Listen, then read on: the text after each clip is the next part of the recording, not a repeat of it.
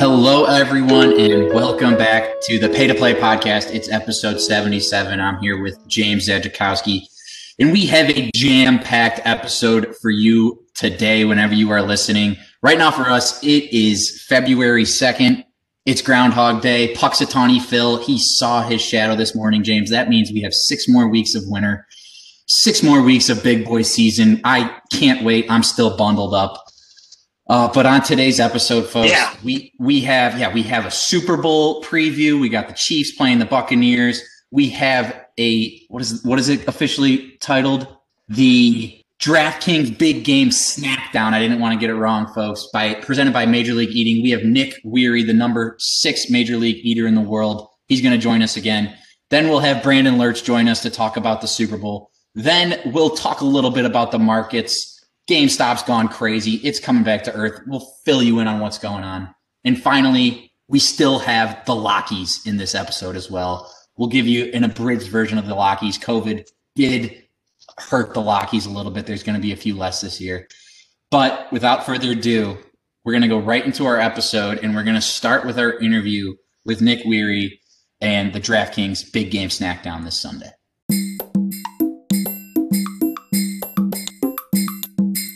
And now we're joined by Nick Wehry, the number 6 Major League Eating contestant. And Nick now is a recurring guest. We had him back on before the 4th of July, Nathan's hot dog eating contest. And boy, it's Super Bowl week, but it's also DraftKings Big Game Snackdown week. Now, it probably doesn't get as much hype as the Super Bowl, but it should. Nick, we're very glad to have you back on the Pay to Play podcast. Thank you so much for having me, guys. I am psyched to be back on and very psyched for, Super Bowl week as well as, of course, going into next Sunday for me, Big Game Snackdown week. So I know there's been a number of life updates, and since we last chatted in July. And first of all, Frank and I wanted to congratulate you on, you're expecting. Mickey and you are both now going to be proud parents here shortly. Well, when I say shortly, it'll be a little while, but she's currently ranked number 5 in Major League Eating, and you're ranked number 6. So there's a chance you kind of surpass her here coming up. Yeah, I moved up the rankings. I think my rookie year, I was either 13th or 14th in the world, and then I moved up to 8th. And now I'm at 6th, and I'm like, man, she's going to be really hard to pass in normal contests. So how can I make it higher? No, so other competitors better watch out. No, Miki and I have been together now for going on almost 2 years, and we were ecstatic to find out, we were expecting our first child. And we've heard all the jokes about the insane hunger this kid's going to have. We're breeding some super competitive eating athletes. But in all seriousness, we're just we're really excited for the journey. Obviously, want a happy, healthy kid. So I could not be happier to have her in my corner. And of course, that does make competing slightly easier, that she's not going to be kicking my ass every time on stage. Yeah, you could definitely move up to number 5 hopefully in the next year, and then she'll have to get back in probably 2022 now, I guess next year. Yeah. But you're also a puppy parent this week as well. You guys picked up a new dog, Dennis. What kind of dog is Dennis? Dennis is an American bully. So he is right here. All 12 pounds of our friend Dennis. He's beautiful. Thank you. He is 9 weeks old. We picked him up. No biting. And so we figure get him nice and trained up, hopefully before the baby gets here, and then they can kind of have friends. Growing up, buddy. But no, it's he's been great. Plus, Miki always described, we both wanted an American bully. She described it basically if I was a dog. She's like, it doesn't look very friendly. It's kind of jacked and muscular and mean looking. But once people get to know you, you're a pretty nice guy. That's kind of what we have there with Dennis. She's kind of got those demon eyes. So if she's walking alone, everybody kind of leaves her be. So it's a perfect little dog for us. Yeah, and then on top of that, you guys also moved recently down to Tampa, Florida, which we don't really need to get too much into. Obviously, moving's a big deal, but you're down there now, which works out great because that is where the contest is this weekend. Once again, it's the DraftKings Big Game Snackdown presented by the Major League Eating, and it's scheduled for 4:30 on this Sunday. And James, you want to take us through what will be featured in this smorgasbord of food? I'll do my best, and then I'll have Nick correct me after I buffer it up a little bit. But the Snackdown is supposed to be an 8-minute contest, all you can eat event set up in a steeplechase format. So that was a new term and if you can correct me there, Nick, here. But it's got Nick competing, Joey Chestnut, Jeffrey Esper, Darren Breeden, a number of people that you would notice from other Major League Eating competitions. And then Michelle Lesko, who was, I think, the number 2 female behind Mickey, but didn't compete in the hot dog contest due to some of the COVID restrictions and whatnot. So it'll be good to see her back in action. So it's an 8-minute contest featuring what they describe as 8 different football watching classics: pepperoni pizza, boneless wings, chili, sub sandwich, cheese balls, pigs in a blanket, jalapeno poppers, and then an 8-layer dip. I hope I'm reading that correctly, Nick. So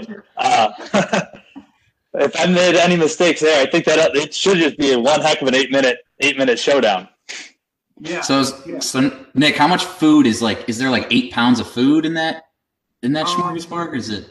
We haven't gotten quite exact, but we've gotten give or take measurements so far into what we're going to get. Never really get the same amount, but you have to eat them in a consecutive order as well. So it's not like some people have different strengths and weaknesses, so to speak. But I know we're going to be starting with the pizza, and I believe the chili is next, and then I'll get them all out of order now. We finished with the jalapeno poppers, but I believe it's right around, I think when I guesstimated, right around 10 pounds of food, maybe 12, because it's kind of hard to gauge with the sub and stuff like that. But I know it's a quarter gallon, I believe, of chili and a quarter gallon of 8-layer dip alone, so there's 4 pounds off the top. But 8 minutes is going to be pretty quick, especially because it's not with 8 different foods. It's not like you can get into an awesome rhythm, kind of getting the food down. It's by the time you get into a rhythm, you're done with one, you got to move on to the next one. And I think what you'll see is kind of some shifting momentum between people. Like somebody like a Jeff Esper is known for just inhaling pizza. It almost doesn't make sense when you watch him eat pizza where it goes, like a Salvador Dali painting. But then you see like somebody like a Joey Chestnut traditionally has just dominated chili contests. Darren Breeden's also done very well there. And there's like Gideon Oji, who does well in a lot of times foods that are extremely difficult to eat, like corn or kale or bologna.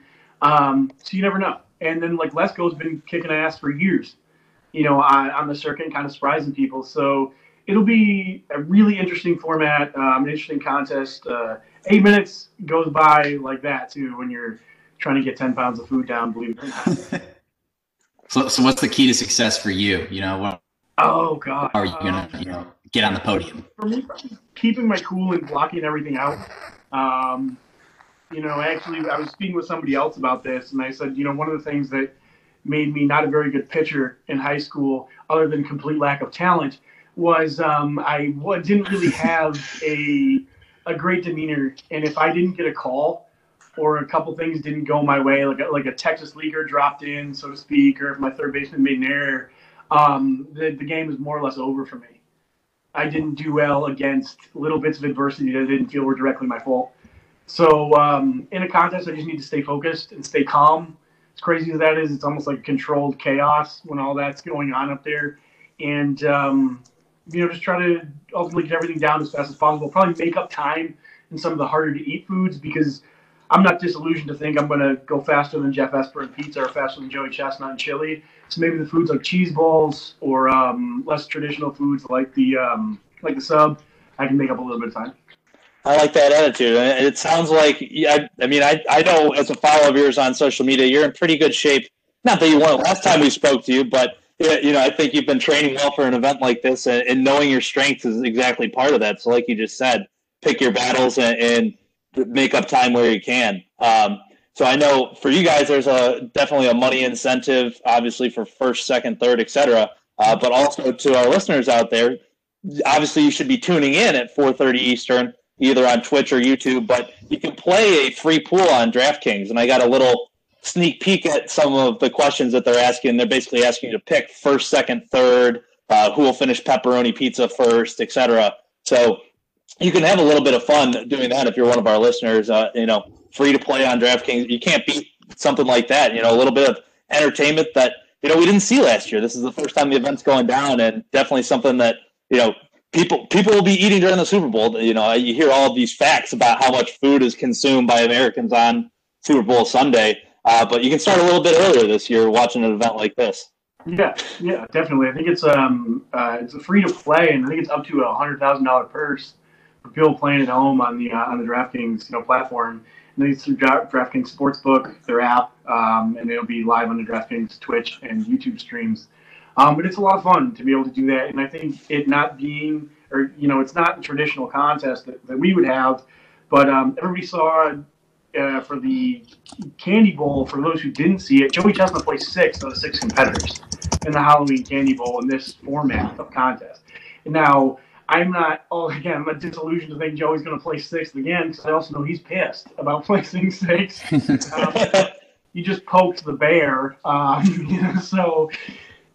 that being said, with this style of contest, with 6 of the best eaters in the world, it's like Usain Bolt will get last in a sprint if he trips. Yeah. And that's where we're at here. If you falter in a contest that goes by this fast, you will be in the bottom 2. And that's what happens. So that's what makes these a lot of fun, for people to play at home and try to win some money. And just it's really interesting to see something that happens. Again, it's over the course of 8 minutes, but for us up there, it happens so fast. There are contests that seem like a marathon. When halfway through, I hear Sam Barkley go, 5 minutes. I'm like, dude, 5 more minutes? You kidding me? But this is a style of contest when I know I'll hear Barkley say, 3 minutes remaining or 2 minutes remaining, and you just have to hear it without hearing it. You just move on and continue doing what you're doing and not go into full-blown panic mode. It'll go by very, very quick, and it should be a lot of fun to see if you can pull it out. So do you think? I heard Joey choked up on a Kit Kat or something in the Halloween contest. Is that true? Yeah, no, that was legit. That's it's really tough when you're eating. None of us have really done candy before. We've done peas, Twinkies, moon pies, things like that. But chocolate bars and things are the candy corns were rough for me. Number one, candy corns are right up there with circus peanuts on things that should not be a food. And 2, to eat them quickly, and they had kind of like stuck together, so they looked like an everlasting gobstopper with just long stuff facing every direction. That was really tough, and where I made up ground was kind of like M&Ms, because for me it was like taking all my bodybuilding pills back in the day. Just throw 50 of them in your mouth and swallow them down. Joey had some trouble with the Kit Kats, and that's what it was. That's all it took, is for him to kind of slide down into 6th place. Mickey and I had a little issue with our slowest was probably the candy corns. I think if you take that out of there and candy corns were placed towards the back, I put her right up there with Stoney, probably, ahead of the pack. But and then Jeff Esper's a kick-ass eater, but he had trouble with M&Ms. So this is another one of those contests where some people are really efficient just doing one thing. So that transition back and forth makes it a little bit more wide open. A question I have for you is, I know when we were talking hot dogs, you mentioned the Great Value Tropical Pineapple Mango as your go-to dip. Are we sticking with that for this event? Oh, yeah, of course. It's sitting in there. They now make a double size. And you say, okay, I save 12 cents when you get the double size. Huge. 2 anyway, generally for a contest. But yeah, I'll stick with that at this point. If I was going to switch, as crazy as this sounds, I would be switching at this point in the year, trying some things in practice to see, can I tolerate this flavor for 10 minutes?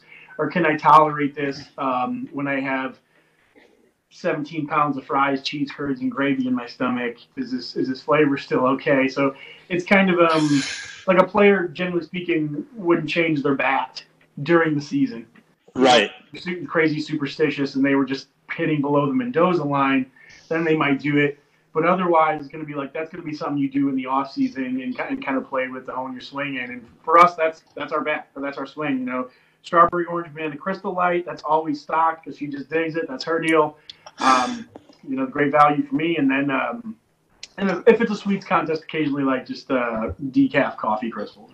Gotcha. Now, I remember I tried that the tropical pineapple mango when I attempted to do my own little hot dog eating in solidarity with you guys. Put it out there for our viewers. I don't think anyone enjoyed watching me do that, but I actually admitted it wasn't that bad. For me, it made it, like you said, drink the bun and whatnot. So I'll probably do some I'll do it in solidarity again with maybe one of those 8 foods. I wouldn't expect myself to go through all that, but I'll do what I can. I would say don't do chili if I'd recommend, or the 8-layer dip. Those would be slightly more unpleasant. Maybe probably the boneless wings would be easy to do, and those would taste pretty good. Or maybe don't do the cheese balls either. Those can be rough on the face.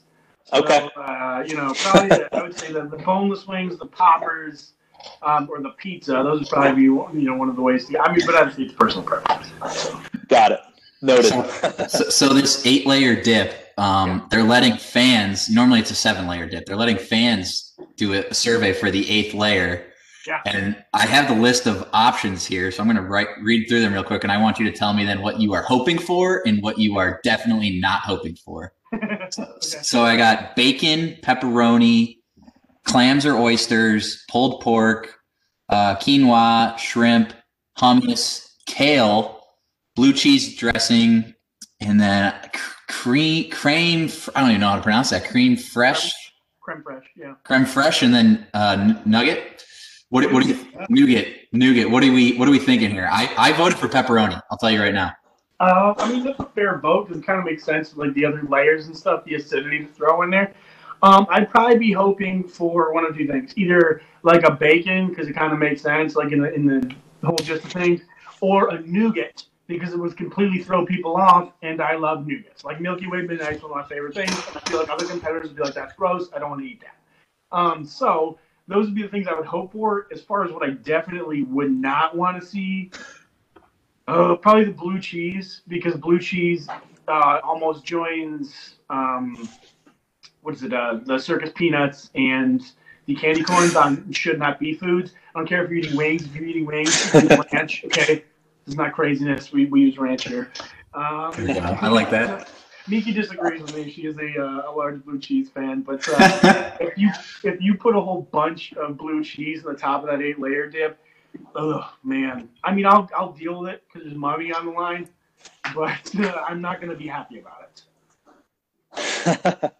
All right, I like that. We'll see what the fans select for you. Yeah. I was going to say, I was eating up your baseball reference here moments ago, but we do have to tie it back to football here at the end of the day.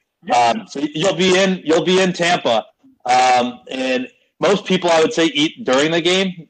You'll be eating before, and then I guess you'll be in recovery mode of sorts. Do you have plans for the game after, or what is that going to look like for you? I was initially, if you asked me this question about 10 days ago, I'd probably be in a much better mood for my plans for the game because I'm a Green Bay Packers fan.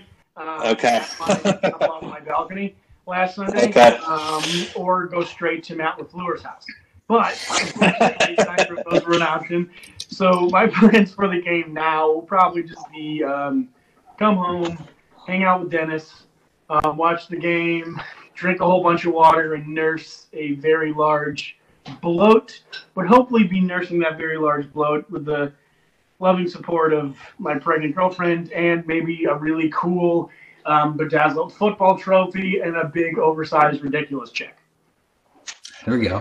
That's speaking into existence. I like that. So I do take it, as payback for Brady and the Bucs doing that to the Pack. You're on the Chiefs? That's tough because everyone's like, can you bet against Tom Brady in, January, February? And that's really hard to do. It's like bet against Jeter in October, so to speak. It's because he's proven it time and time again. And Tom Brady is not the guy he was. People can say what they want, but let's be realistic. He played like a bag of garbage in the NFC Championship, except for a handful of drives. He was pressured 3 times, got sacked once, and threw 2 picks. Yep.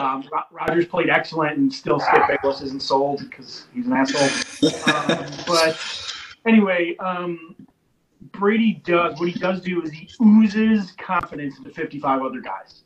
He makes a Rob Gronkowski, who's 25 pounds lighter than he was in the Patriots and 5 steps slower, still think he's Gronk, so to speak. And he makes that defensive line, which is absurd, or that offensive line, which is still very, very good, play almost above their ability level, or at least to the best of their ability, because they're confident that the slowest human being on the planet, wearing number 12, will step out there and use every ounce of his ability to go out there and get a W.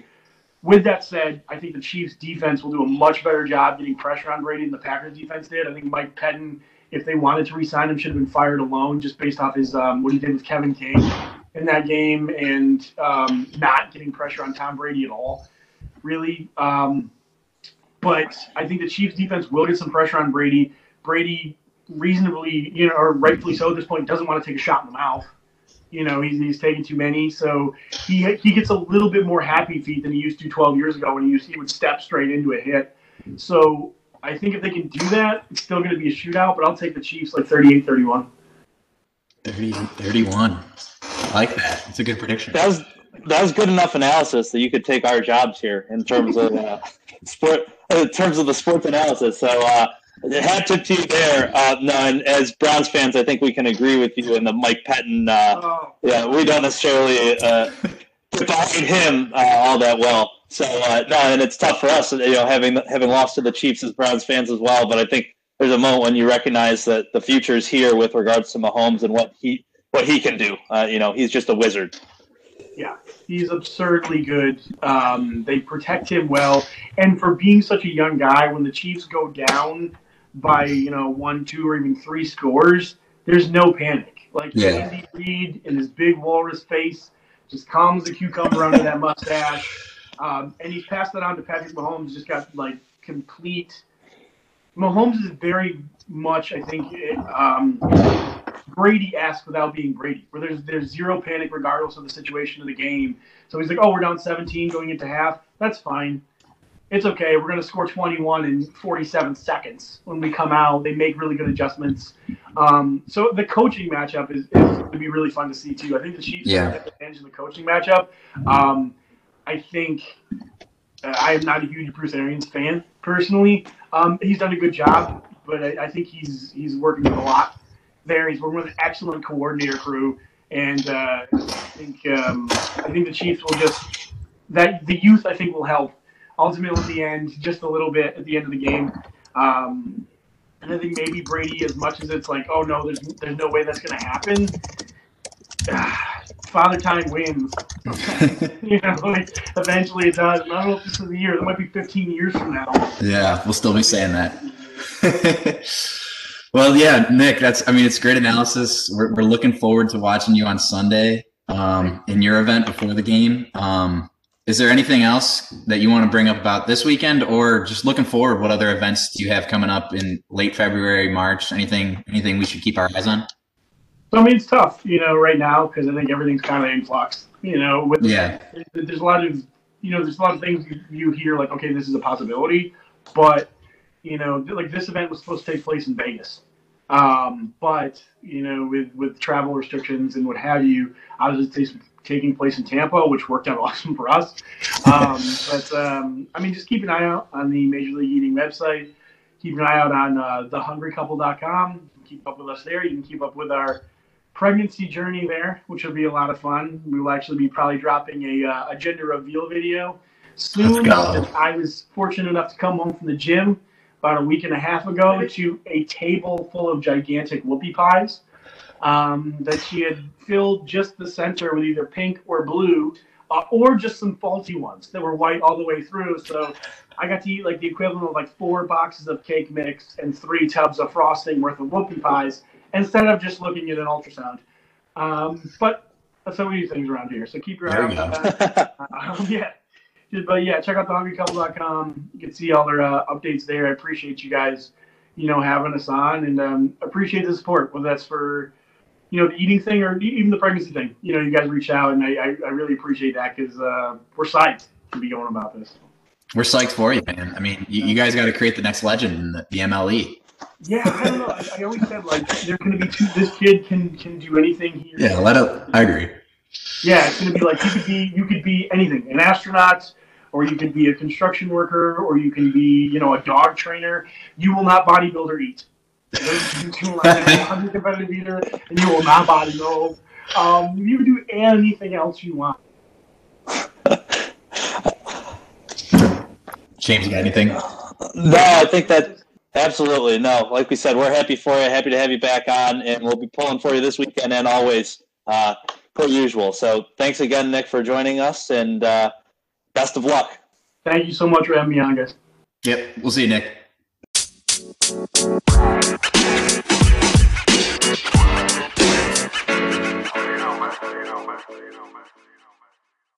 Yeah, thanks, Nick, for coming on. Always a pleasure to have him with us. But we were talking Super Bowl there at the end, and I think it's best to just keep the ball rolling as we welcome on back for appearance number 2, Tampa Bay Buccaneers superfan, Brandon Lerch. And Brandon, I'd say take it easy on me, but you don't have to. I didn't take it easy on you your first time around back in March, and Tom Brady and the boys have proved me wrong all throughout the year.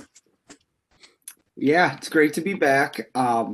Like I told you guys, I do have some receipts. Little side note, I have a great receipt for Frank that's actually going to make him look really smart. I'll wait to bring it up. And I don't even know if you remember saying this, but you have a prediction about Deshaun Watson that might be true. That you just kind of spurred out. Should we go right into these receipts? Should we just let you rant? I was gonna say, I mean, let's just get a little bit of an emotional vibe from here, Brandon. Okay. Let's take you through this. We had you back on in March. Of course, at this point, I think I was saying, Buccaneers had a nice piece in Tom Brady that's a little bit, wasn't a game changer and whatnot, but what he did in the second half of the regular season, I know there was probably a point for you at which you were bought in from the beginning, but is there a point in the regular season where he flipped the switch and you go, wait, they still have this legitimate possibility? Because they were sitting there, I think, at a point where they 7-5 or something. It was 7-5, and then they go on the run that they did, finish 10-6, or was it 11? Regardless, 11-5. Thank you. So they win their last 4. Is there a point where you got worried, or is there a point where you really bought in? So the weird thing was their bye week was week 13, like the latest you can have it. And I actually think in like non-COVID year, you can only have it in week 12 as latest, but I'm not sure about that. So you're right. They lost 3 of 4. The last one was to Kansas City right before the bye week. And like that game looked close, but I think Tyreek Hill had 800 yards in the first quarter. It was like 27-10 in the third. He had like 50 fantasy points for me in the first quarter, and I was like, what is going on? Yeah, so we lost to them. We lost to the Rams. And he lost to the Saints twice, right? And the Saints, the 38. We don't want to talk about that. Yeah. So those 3 were in those 4, and I was ready for the bye.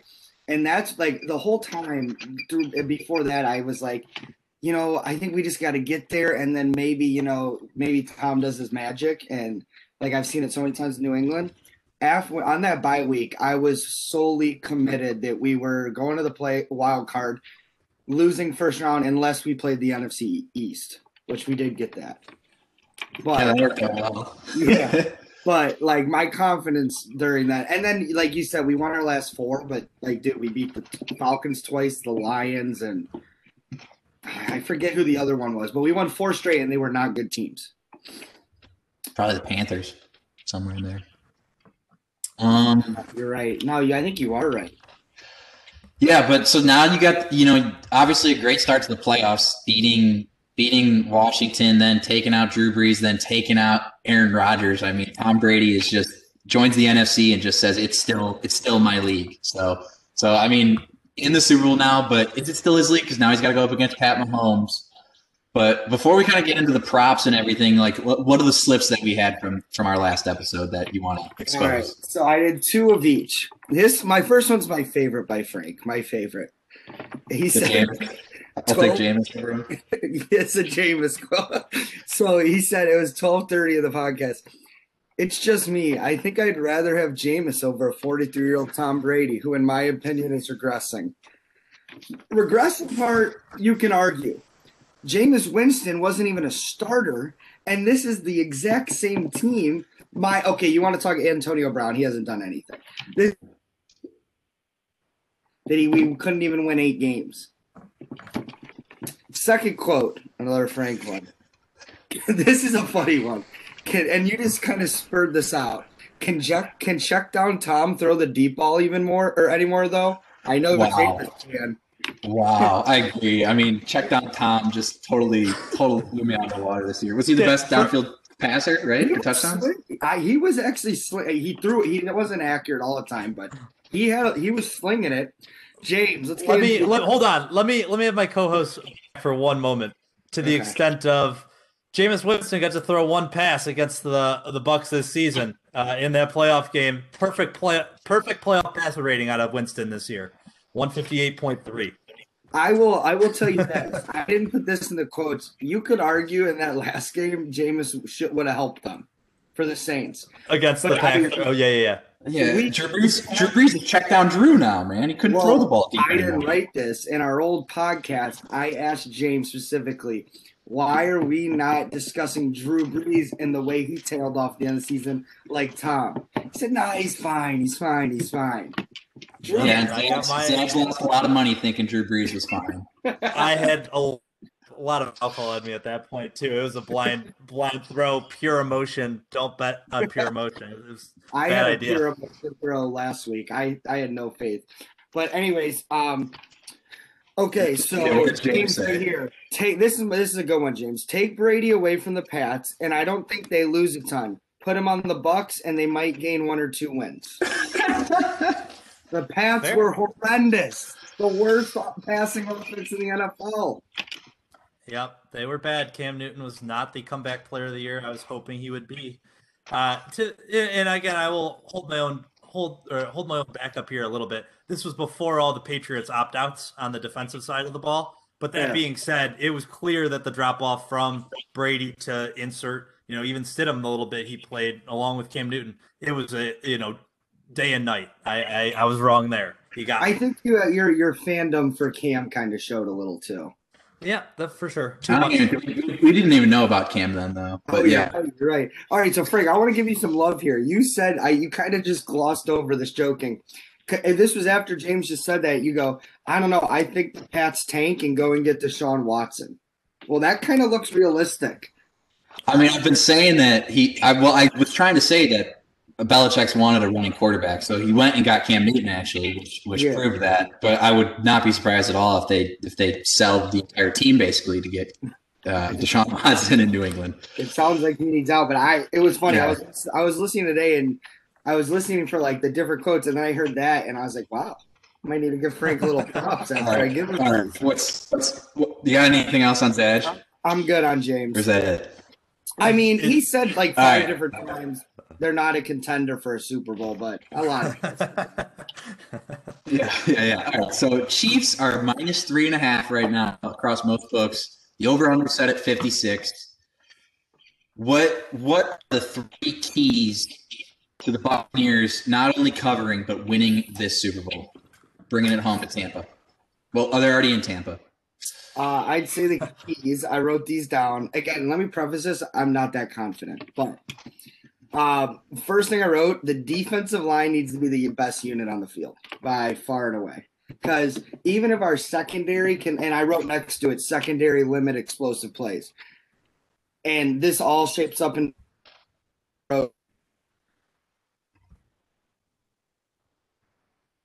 play drives and hope someone – and it's just like math, right? You hold them, do you make them go 15 plays? They might get a holding call.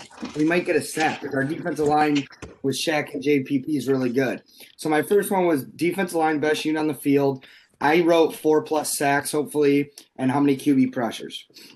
That went into, hold 15 play drives. And actually, one of these points will answer my next question when you ask about the over-under. But I think you got to hold in the field goals. I think both teams are going to kick a lot of field goals. I think the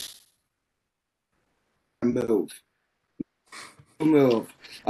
Point 2, dominate the time of possession. Do not sit back and play Arians where he's launching 30-yard passes. You don't want to get in a shootout. Run Lenny, play off Lenny all day long. 22 dive. Run it. And honestly, I think they can run the Chiefs. I don't think the Chiefs have a great defense. Here is the biggest key, and anybody that is a Bucs fan will agree. You have to win special teams. We are horrendous at punt and kick coverage. Horrendous. Did you watch this? The Saints game, they almost returned 3. Yep. We have a new kicker. He's been good. The past 5 years, we've been the worst field goal kicking team in the NFL, and Butker, out of nowhere, has kind of struggled in the playoffs. He's been spotty. I can almost guarantee there's going to be a missed short field goal or be us. So those are my keys. I like it. I think those are big keys. I think Tom obviously has to play well, and that defense obviously is going to have to limit Mahomes, though. Even if Tom plays well, it's going to rely on that defense getting stops. So makes a lot of sense. And are you relying on this defense to getting stops? Are you thinking that we have the under with these field goals? Over under at 56? You're going with the under? Under. Have you ever look at the past all of Tom's Super Bowls? I think another good bet is the Chiefs to be whatever they are in the first quarter. I would take that. But, Tampa starts slow in every game. You know, they do some stupid stuff on 3rd and short where they try to throw a 25-yard down the field pass. It worked against Green Bay. I think you're going to get a lot of moving up and down the field. And I didn't look this up, but when the Browns were playing the Chiefs, everybody was talking about how bad the Chiefs' red zone offense was, like ranked 20th in the NFL. So there is some substance there. I don't think Mahomes is going to give up the ball too much on interceptions. I hope to God Brady doesn't do what he did in the second half last week or 2 weeks ago. But I think under, because I think there's going to be long drives. I know Tampa's going to be doing long drives. Like with Tampa scoring in 27 points, we need at least 2 of those possessions to be 8-minute drives. So, okay, all right. Let's move into the prop realm, and we'll start off, James. Let's look at the national anthem. What's going on there? What are the fun props? Yep, we've got Jasmine Sullivan and Eric Church doing a kind of a duo performance.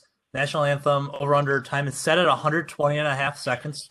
For those of you, the math on that, 2 minutes and half a second. So whether is it going to be over/under? If it's 2 minutes or under, that's heavily juiced. People do think that under is the play, but I like the plus value on that over. You know, For it's a sure. duo. I think that they might not be on the same rhythm the whole time. You know, you might see a little blow up. The odds of that. Eric Church had previously said he was never going to do it. Go ahead. can they duo it though, where one's doing one line, then the other does the other line? That's an easy over.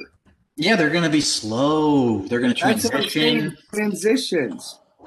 I like the over. I mean, I like the plus value on it for sure. Definitely not going to take an under juice. If you got artists, maybe when they do their long echoes at the end, maybe they're out trying to outdo each other. Yeah, just who's got the last note.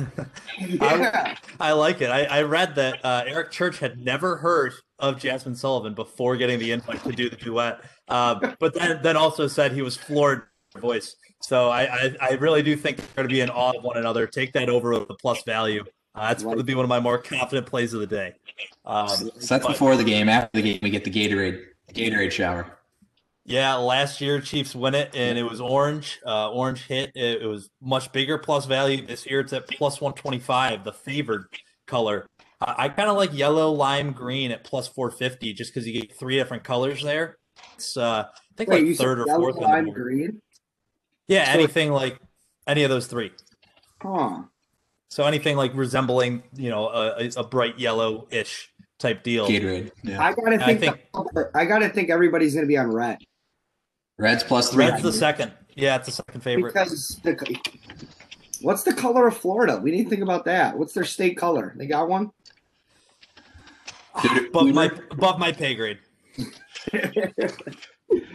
All right. How about those are some good props. I like the yellow, lime, green as well as Edge. What about props within the game, Lerch? We'll start with you. Anything you like? Okay, I got one I love. It's so hard to find. So they do like team versus team, like let's say passing yard props.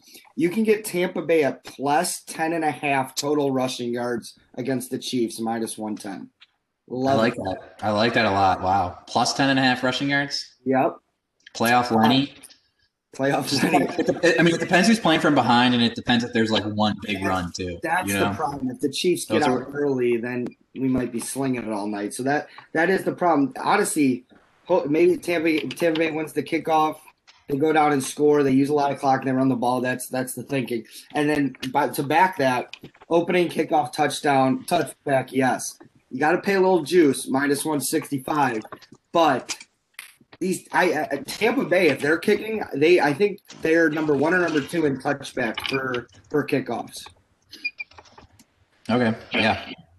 James, any prop you want to share with the listeners? Yeah, I want to take Tom Brady to throw an interception. I've already been slaughtered on this hill, and I might as well just get the stake driven through me at this point. I did take it against the Packers, and he paid off early in that one with the pick, and then obviously there ended up being 3 of them. Minus 150, I'm willing to do that. I just these last couple of games, obviously the Buccaneers defense I think has been the thing that's been the shining light against the Saints. They set Brady up with a short field a number of times and whatnot.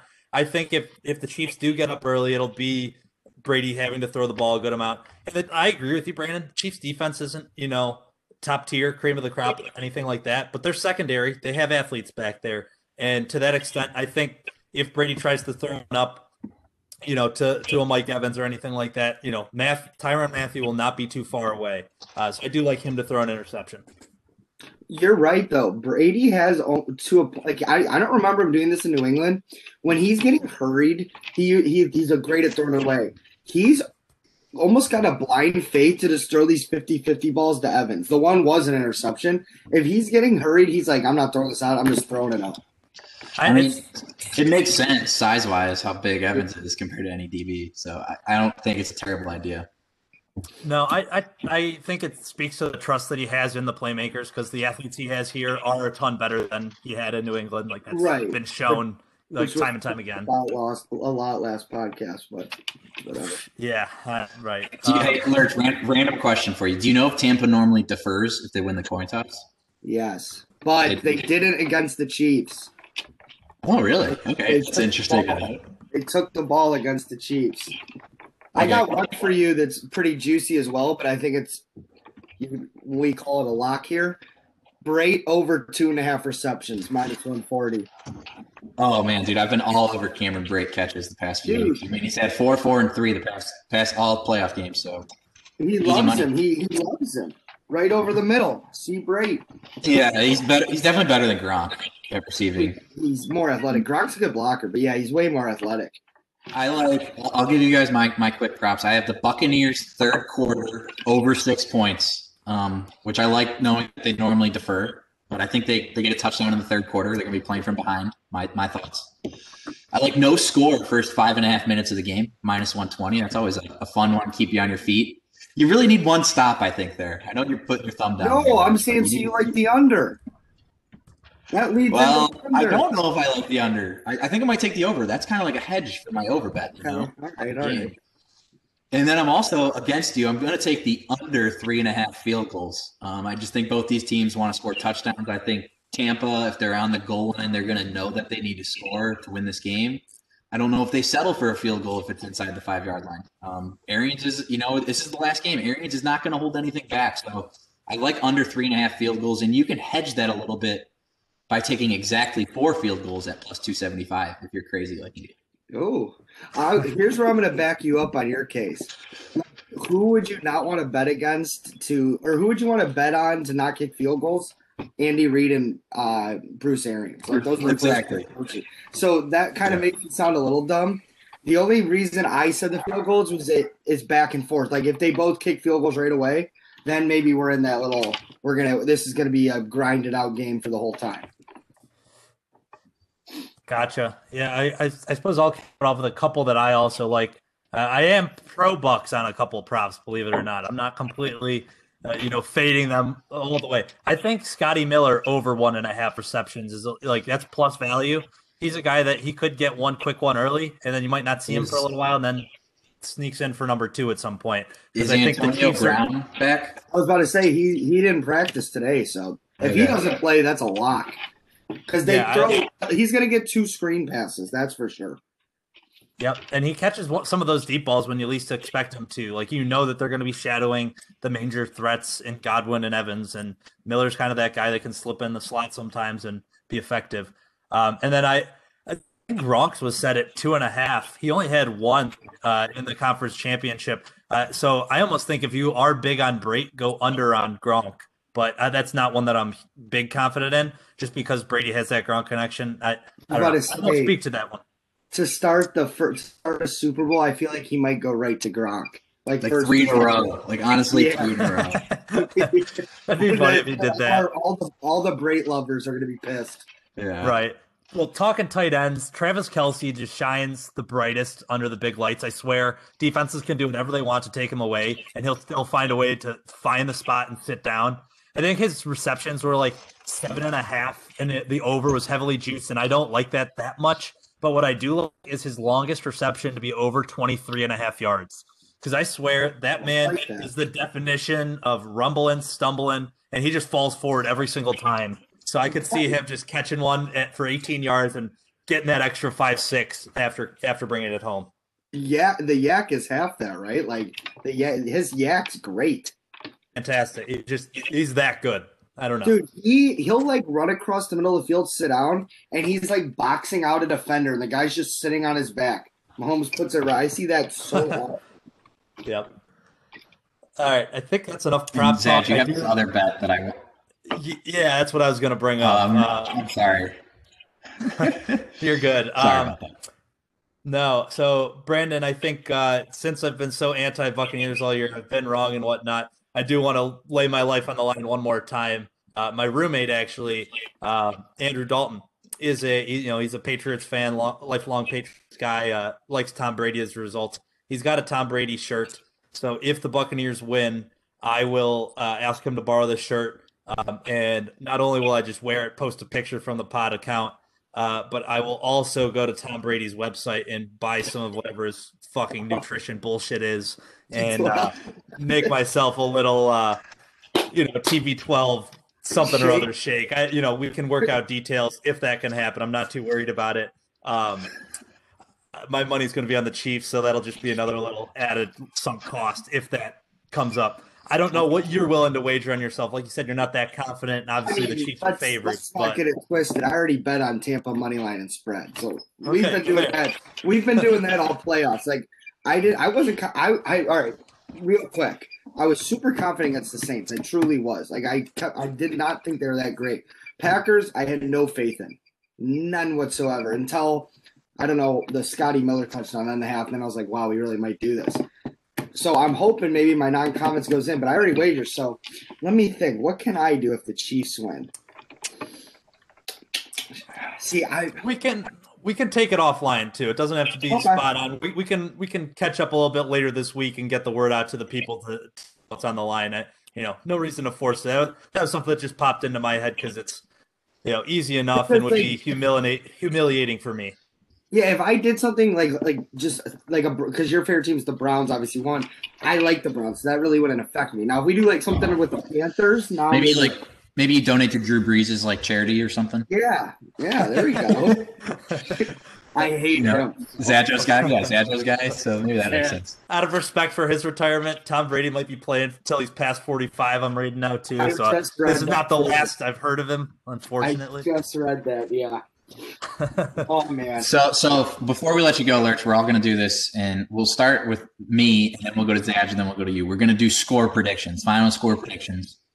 I'm going to go 34-30 Chiefs. Picking pretty close to the spread there, Frank, huh? Good stuff. That's a Chiefs cover. It is. Yeah, it's 3.5. All right. I will go ahead and we can post. This will be another receipt for you, Brandon, if you want. But I'm going 41-27 Chiefs. Minus 10.5 alt line. I'll be all over it. I'm eating this up. 27-23 Bucks. 50. I like it, guys. All right. Murphy Bunting gets an interception.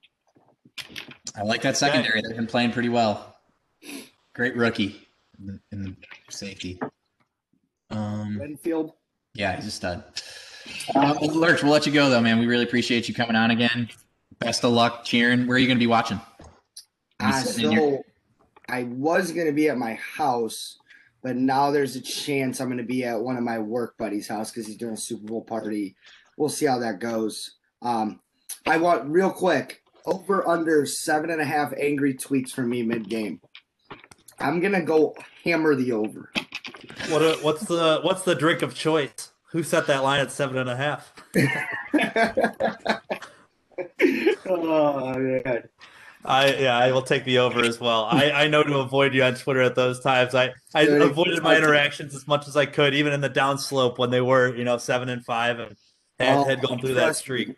I had Matthews and Lambert all in me too. Getting ugly. All right, Lerch, we appreciate you coming on as always, man. Hope you have a good one, and go Chiefs. Appreciate it. Go Bucks. As always, we like to thank every guest on here, even Brandon Lerch, as he rubs my face in my wrong prediction of the Tampa Bay Buccaneers. Going to be an exciting game this weekend. But we've seen quite a few games being played in the stock market as of late, Frank. Some people have called it the gamification, or almost, treating it like a casino, the stock market. And that's not been taken well by many of the suits, if you will, on Wall Street. But meanwhile, retail investors kind of wreaked havoc on the market with their beliefs and buying strategies to inflate and deflate certain asset prices, namely GameStop, Nokia, and AMC. So I know you kind of want to take us through. I'm sure you've seen it all over CNBC. You've seen it all over Twitter lately. But the meme stock takeover has really been something to follow these last couple of weeks. Yeah, Elon Musk says it best when he tweeted, "He who controls the memes controls the universe." So it's really just the memes can get out of control real quick. But the GameStop story is really interesting, and it's not necessarily like, I still think like the market is somewhat efficient. There's so many things that went on with this, but how it started was on Reddit. There's this Wall Street Bets forum, and this guy by the name of Deep Fucking Value was posting about his GameStop leaps, which are basically long outdated call options on a stock. So he was buying these leaps thinking that GameStop, which was basically a dying brick and mortar retailer, in a good industry in video games, but they just didn't have the e-commerce setup that other competitors had. And, with COVID, all their stores shut down. So it was a business that most hedge funds, most people on Wall Street thought was due for bankruptcy. But if you did the underlying work, you could see that they still had a lot of cash position. They still had a lot of strong position, but these hedge funds piled on shorts, James. The short interest was over 100% of total shares. It was at 140%. So with that, there's not even 100% of shares can be traded, because most of the shares are locked up in passive funds or just with GameStop's C-suite. So really, short interest was like 500% of the float, which is the shares that can actually be traded.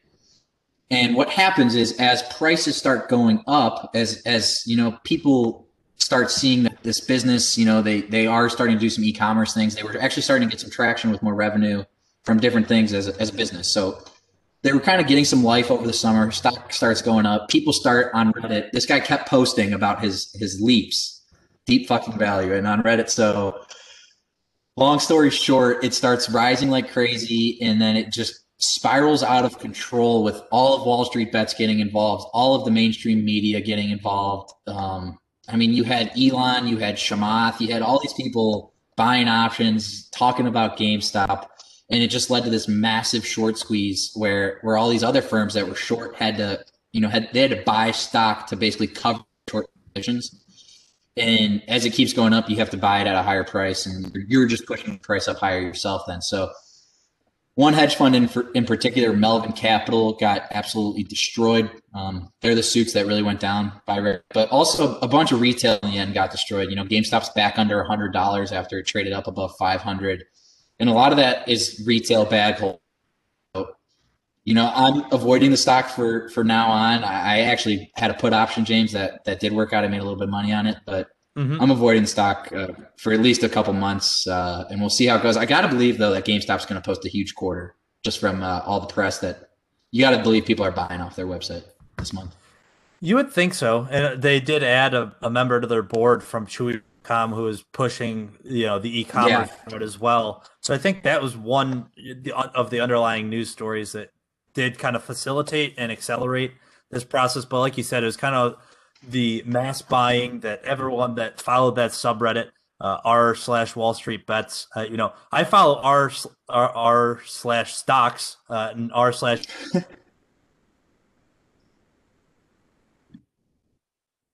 So unfortunately, it may be for me. It's not basically the point is the way the stock got to the price that it did wasn't necessarily the fundamental value by any means. People that would trade on technical or fundamental analysis, they had their socks blown off them essentially with this ordeal.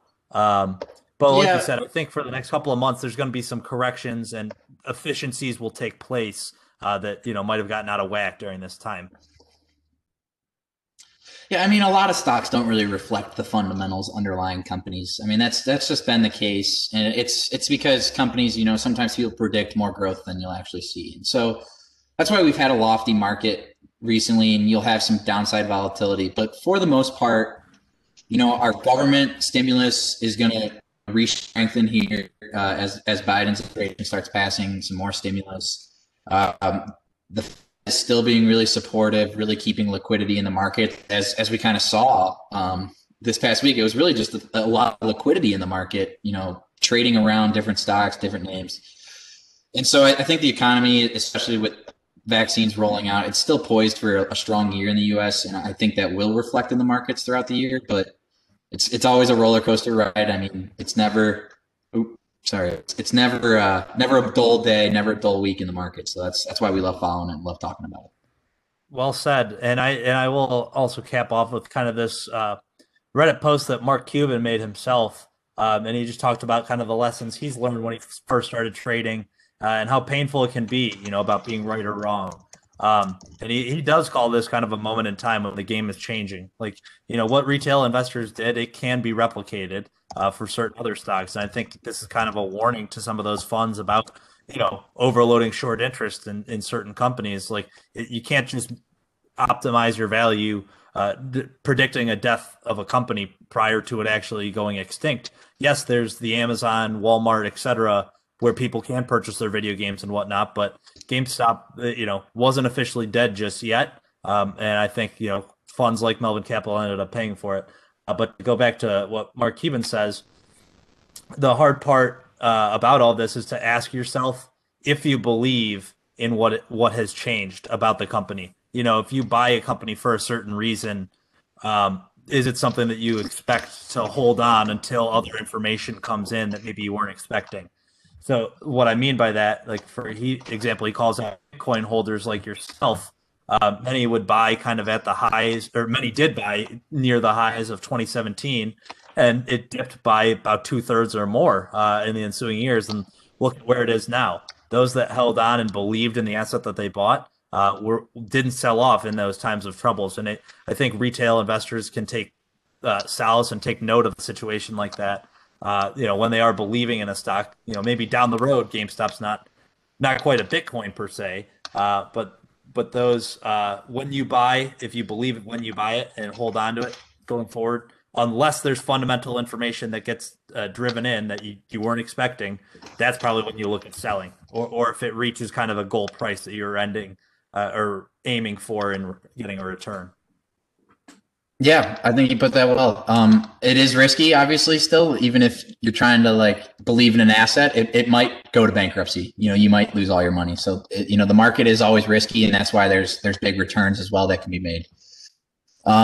We can move on though. I would everyone should read up about Deep Fucking Value. His real name is, it's Gill. I think it's Gill something. Maybe I'm wrong. Keith Gill. His last name's Gill. He's a 34-year-old financial educator for a Massachusetts insurance firm, and he turned his $50,000 initial investment to, at one point, it was worth over $48 million. I don't know how much he's cashed out, but hopefully cashed out at least a little bit. But what a crazy trade by that guy, buying out-of-call options in GameStop and it eventually playing out for him. But I would read about him and read up about it. It's really fascinating what's going on in the market. Hopefully they don't do any regulation around retail. I don't think retail here. And I think the problem was that they were shorting a stock that they were over shorting a stock that really shouldn't have been shorted that heavily. And they got hurt for it. You don't want to naked short like that. If you're going to short, you sometimes short because you actually have the underlying shares you can already give. Some of these hedge funds weren't doing that. So that's why they get hit. That's why the suits got beat up a little bit. But I bet they'll be back. They still have plenty of support from the government as well to help them out. So we can move on those Edge, and it's time for a quick rundown of the Lockies. Right before then, what do you have? All I wanted to say is I think the other thing people would probably want to hear about is the fact that, you saw some regulation potentially imposed by Robinhood in terms of limiting free market. You saw the way they received backlash to an extent of which, they kind of got bullied out of it, and they're now putting limitations and whatnot as opposed to full on stoppage. And I think that's just the case of one trading firm. And I know TD Ameritrade and other places, they couldn't handle the volume, but also, yes, there were, behind the scenes, probably payments being made or what have you. We don't know exactly the driving forces. Yeah, it was a little sketchy there for a little time. But like we said, I agree with you in that I don't think there is necessarily a regulation that's going to impact retail traders large scale. I think this is just an adjustment that now, these funds that have been profiting off short interest in companies like these for so long, it's an adjustment they have to make and be better prepared for, as opposed to, what happened this time around. Yeah, it's funny that they're saying when Robinhood IPOs, all the Redditors are going to short it, but then they'll probably just get short squeezed all to death as well. So exactly, everything comes full circle. But Robinhood took a lot of flack. But I mean, yeah, there was a bunch of brokerages that were in the same situation. It was really on the back end with the clearinghouses. They raised their capital requirements, and Robinhood as a startup just didn't have the capital for that day, and they literally changed it in the morning. So I understand. I didn't think the CEO, Vlad, did a good job at all, but we're running way over time for you guys, so we're going to move into the Lockies. And James, what's our first Lockie? It's going to say last year we had an MC for this, but this time around, you've had two guests in the episode. We're going to whip these out and give you all the color you need behind them. Like we said, a few less awards than last year. But as always, we will be ladies first, and we're going to start with the top female athlete of 2020. Last year went to Bianca Andreescu on the women's court, and this time around it's going to another woman, Naomi Osaka, the 2020 U.S. Open champ, took home that trophy. Naomi, I think she's ranked number 2 in the world right now, but believe me, in the course of 2020 she was as dominant as anyone. Well deserved Lockie for Naomi. So let's all give her a round of applause wherever you're at. Take on the first one. I think she's right behind Ashley Barty right now. They're going to be really competing. Maybe Naomi can go back to back with the 2021 Lockie. We'll see.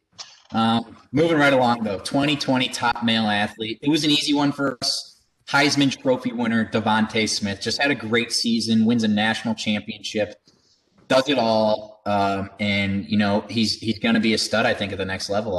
I don't know, maybe even a Rookie of the Year kid next year. He is, and it's crazy to me to think he's wide receiver 3 on a lot of draft boards behind Jamar Chase and his teammate Jalen Waddle, who broke his ankle. But you know what he did? I think a lot of people thought, he would have been in the shadow of Waddle. No, he stepped up and made the show all about him and made life real easy on Mac Jones. So hats off to Devontae. He put Ohio State fans back in their place as much as it hurt us. Tip the cap and move on. Good job, Devontae. Move on to the 2020 top guest of the show. We've had a lot of good guests this year. We've had people we had on the episode. They've both been repeat guests this year. So Nick, Lerch, they were in the running. We had Dr. Robert Turner. We had Jennifer Eakins, but we're going to give it to Cal Reynolds. Cal will cook it Reynolds. Check out his Instagram, guys. He's blowing up, in his TikTok. Sorry, I'm just not on the TikTok myself. But check it out. Cal is blowing up with his cooking channel, and he's also getting into the lifting side of things. He's a beast. And believe me, we've heard the protests. I know this year we didn't open it up to fan voting. We thought there was too much bias involved, and it's been a rocky year. But Cal garnered, I think, the most impressions on an episode we've seen in some time. So hat tip there. And please calm down with the protests. We want peace here. Next year fan voting will be back in session. Yep. Moving right along, this award we did have, it was last year, the Big Tiger Lockie. And this year, though, obviously, we had this Lockie last year. We're going to have to give it to Joe Exotic, the Tiger King. He blew up early in 2020 on Netflix with the Tiger King documentary. And, I loved watching it. I honestly might have to go watch it again. But I do think Carol did feed her husband to the cats. That's all I have to say. I think it was one of the first things during quarantine that got a lot of people through it. Like, I think that's one of the first things that blew up, took social media by storm. I'll be honest. I was one of the probably only people I know that has not watched it. So I know I don't know what I was holding out for, but I know this Lockie was well deserved by Joe, and congrats to him and the family members that I think he's in jail too. He was hoping Trump would pardon him, and Trump didn't. Yeah, no bueno right there. Moving right along, James. Let's pat you on the back. You're gonna get this Lockie. Yeah. Normally we would have given it to a guest, but it's just this was the most impressive prediction. Nothing beats it. The 2020 most impressive prediction. I'll let you tell it yourself. Sure. Yeah. No, I'll toot my own horn.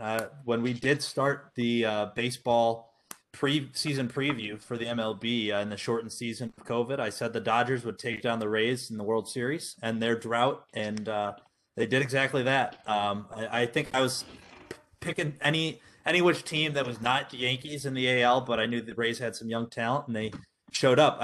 I will admit I did not know who Randy Rosarina was at the time, but when he showed up, he he basically brought my prediction into existence. So for that, I give him a lot of credit and thank him. So I think right after this we can boom, give the 2020 Best Team Award to the Los Angeles Dodgers. I think those two go hand in hand in that they really were dominant the entire MLB season. In a 60-game stretch, everyone says, you can go into a little slump here or there. But in 2020, they I think from start to finish just showed how dominant they really were. I think was their final record 43-17 in the regular season. Obviously, the Rays took them to 6 games in the World Series, but overall, I think they were a clear-cut tier above most everyone else in their respective sport. Yeah, and then we'll follow that up with the 2020 Best Female Team, and we're going to give that to the Seattle Storm, WNBA champs, led by Breanna Stewart. Runner-up was the Las Vegas Aces, but the Storm took them down and took back their title. They were winners in 2018, and now they get a title again in 2020. So good for the Storm. And what's next? Also just worth noting, clean sweep for the Storm. And not only was it a clean sweep, they covered all 3 games with an emphatic 33-point victory to top things off. So, they were as dominant comes. Going forward, I think, Frank, some of these, we weren't sure if we were going to see a year or two of these Lockies, but they have survived the test of time. The Jeff Bagwell Award winner last year went to none other than Dave Portnoy for his bedroom performance there. But this year, we do have to tip the cap and give credit to Malik Beasley for stealing the headlines with Scottie Pippen's ex-wife, Larsa Pippen. Much to the dismay of his family. Keep him in your thoughts and prayers, but at the very least, have this Lockie to present him with. I believe he is like the ripe age of 23, if I'm not mistaken. And he was caught kind of commenting on her IG and then was pictured holding hands with her. 24-year-old Malik Beasley, Larsa Pippen, I think 42. News is still coming out about this. Malik Beasley saying his wife only married him for his money. It's not a good developing situation. So at the very least, he has this Lockie to show for it. Yeah, now he's got a new nickname, Malik Bagwell Beasley. Good job, Malik. Good for you, man. Love it. In 2019, the biggest upset was Illinois football when they were plus 30 underdogs against Wisconsin. But in 2020, we had a few good upsets. We had LSU over Florida in college football. We had the Marlins making the playoffs in the MLB. But I think this is actually a bigger upset, Saj, and this is where we're going to go with the award. We're going to give it to Doug Peterson for getting fired. I think it was, when did the Eagles win the Super Bowl? Was that 3 years ago, 4 years ago?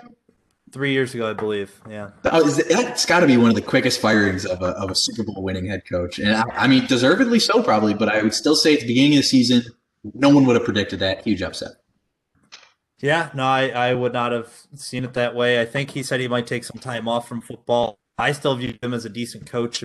His Week 17 performance tanking, I don't know if the front office instructed him to do that, what exactly went on, but he really stuck to the whole, tried to win the game portion, and it was clearly not the case, and he got his pink slip shortly thereafter. So good for Doug Peterson winning the biggest upset, Lockie. That's a coveted one, I know for sure. Yeah, at least he can hold on to that in the offseason, Well, his offseason doesn't end, I guess, until he gets back out. But the most dynamic sports couple, Lockie. Last year it went to James Harden and strip clubs, all strip clubs included. This year, who we giving this prestigious award? So this one goes to Jay Cutler and Kristen Cavallari. They famously split after a 10-year relationship. Where it got to the point where I think both had kind of gone separate ways to a degree, but they have kids together and whatnot. And Jay Cutler, the backstory here recently was called out by Madison LeCroy. Don't know a ton about her background. I know she's on like Southern Charm or something like that. Sorry, I got to take a deep breath here right now, looking at Brandon Lerch, our guest about to join us. But Jay Cutler and Kristen Cavallari deserve this dynamic couple award because Madison LeCroy was calling out Cutler, showing the slips and the receipts of the texts that she got from him. And shortly thereafter, Cutler and Cavallari post on Instagram saying you can't break 10 years together. Basically just saying, regardless of what may have happened in our split, we're bigger than any storyline that's going to come out about us. So props to them being dynamic, willing to go with the flow and fight back against those rumors, if you will. Yeah. A lot of openings though for the 2021 Lockie there. So start working on your power couple. You got to be an athlete too. That's the thing. Yep. We got a couple more awards. We're coming down the stretch here. We got the Andrew Luck early retirement Lockie. Last year went to Joe Conway for not doing his Sacco punishment and then just retiring from our fantasy league.